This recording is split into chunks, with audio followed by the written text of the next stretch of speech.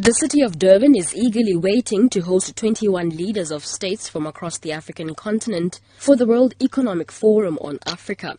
The 3-day gathering consists of breakfast sessions and workshops that will provide a platform for entrepreneurs to share their experiences with international counterparts. The meeting is expected to contribute significantly to the province's economy. However, a local trader, Mandombi Ngobo, who has been selling her goods on Durban's beachfront for the last 10 years, has a different view. Ngobo says supporting their families has become difficult because the profit they derive from tourists during international events in Durban is not enough. Business is no longer good for us as it was before. Tourists no longer buy from us as much as they used to. They normally just browse and they are taken by a bus to the market where they buy.